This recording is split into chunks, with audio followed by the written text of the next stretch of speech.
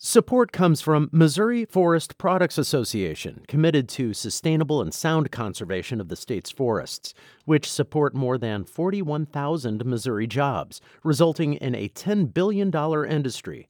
ChooseWood.com. From the St. Louis Public Radio Newsroom, this is The Gateway. It's Thursday, October 22nd. I'm Wayne Pratt. Professional dance is a tricky thing to pull off during a pandemic, yet the St. Louis Ballet is presenting an online performance this weekend with virus safety in mind. With everything about the pandemic, every touch, you're just more aware of just how close you are to this person as you're dancing, Every interaction has been heightened. In a few minutes, St. Louis Public Radio's Jeremy Goodwin will tell us how members of the St. Louis Ballet rehearsed and performed together while trying to stay safe. Missouri Governor Mike Parson is calling lawmakers back to Jefferson City for another special legislative session. It will begin November 5th. The priority will be ensuring the state has access to additional federal funding for coronavirus response and recovery. Parson says the session will deal with the supplemental budget, which contains funding for items including school nutrition services, job training grants, and child support payments. We look forward to working with the General Assembly to make sure these funds are distributed across Missouri as soon as possible. Parson says he is open to discussing other topics during that special session if the legislature is on board. Questions remain about a timeline and access to an eventual coronavirus vaccine. That's after Missouri State Health Director Randall Williams recently rolled out plans to administer the shots.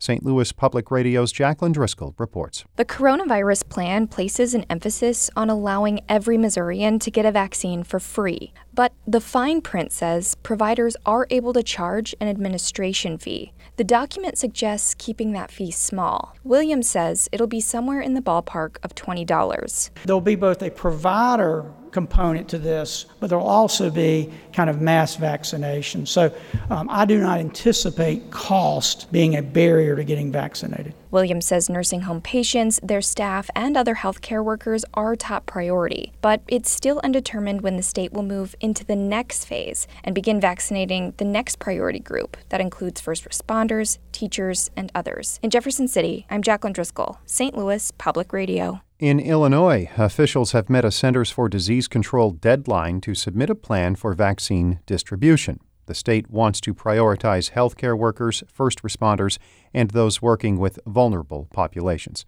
Department of Public Health Director Ngozi Ezike acknowledges education around the eventual vaccine will be needed to get buy-in from the broader population. Getting the vaccine is one step, getting it into the arms of people is another. And so we need both of those for us to get to a better state with this pandemic. Ezike says there is no firm timetable for having a vaccine. Clinical trials are still taking place. Governor J.B. Pritzker says Illinois will not distribute a vaccine until it's proven safe and effective. St. Louis voters will decide November 3rd whether to lift the requirement that most people who work for the city live within its boundaries. St. Louis Public Radio's Rachel Lippman has more on the debate over Proposition 1. If Proposition 1 passes, city employees, except elected officials and high-level appointees, will be able to live where they want. Governor Mike Parson recently signed legislation temporarily lifting the requirement for police officers, firefighters, and other public safety workers. The police union has no plans to campaign for Prop 1, although the firefighters are working to put something together.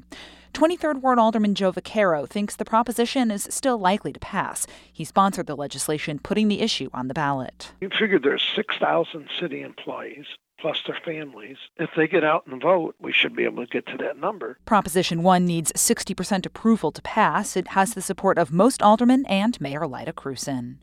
I'm Rachel Lippman, St. Louis Public Radio.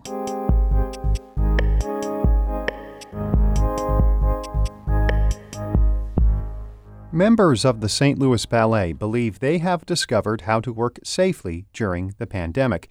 They recently recorded a performance the public can watch online this weekend.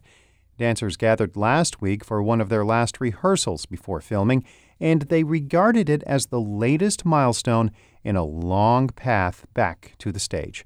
St. Louis Public Radio's Jeremy Goodwin reports. On a recent afternoon at St. Louis Ballet's rehearsal studios in Chesterfield, dancers found quiet spots in the hallways to stretch out alone. They wore masks because of the coronavirus.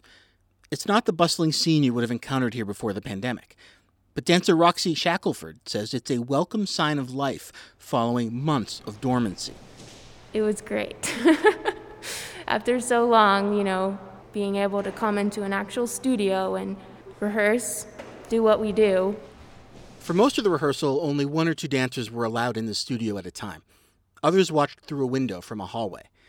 The company had been rehearsing for Swan Lake back in March, when public gatherings were abruptly suspended.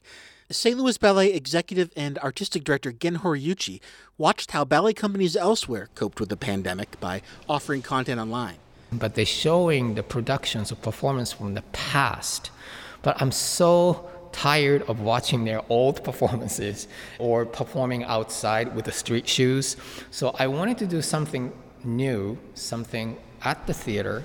So Horiuchi composed a new piece to fit the times. Audiences still have to watch it on their computer screens, but the company can rehearse and perform it together in person, safely. It's mainly a series of solos with short ensemble sections. The tricky parts are the 3 duets, or pas de deux. There's no way for dancers to stay socially distanced while doing that. So Horiuchi cast 2 pairs of dancers who lived together and 2 dancers who were willing to form their own little pandemic bubble, Rebecca Cornett and Michael Burke. They had to sit down with Burke's fiancée to work out a shared plan for coronavirus safety. That was a really interesting dynamic. The 3 of us kind of sat down before any of the rehearsal process started just to kind of make sure everything was okay. It was kind of like the roommate agreements you have in college about what you're okay with, what you're not. They decided not to return to the gyms they used to go to. When Burke's family visited from out of town recently, he declined his father's offer of a hug. They think they're keeping safe, but Cornett says it's still awkward to transition from pandemic isolation to dancing with someone. With everything about the pandemic, every touch, you're just more aware of just how close you are to this person as you're dancing, Every interaction has been heightened. The production is bare bones but intense. Horiuchi says it emphasizes the fundamentals of dance, something he tried to get at with the title. This is who we are. This is what we do. We are individually a dancer, and we train ourselves to perform. So hopefully viewers, can see individual dancers, strength, their uniqueness. The process has been familiar and strange, according to Burke. It's also very different seeing everybody dancing with their masks because so much of the emotion that we are trying to portray comes from our face. And so being able to see people just from the eyes trying to portray that is really interesting. And so that is always a reminder of, yep, still in a pandemic. The dancers kept their masks on throughout rehearsals and right until the moment before they stepped on stage for the filming. And then, for a few minutes, they once again just did what they do. I'm Jeremy Goodwin, St. Louis Public Radio. David Casares edited that report. Shula Newman is the executive editor of St. Louis Public Radio. Music by Ryan McNeely of Adult Fur. I'm Wayne Pratt. From the St. Louis Public Radio newsroom, this has been The Gateway.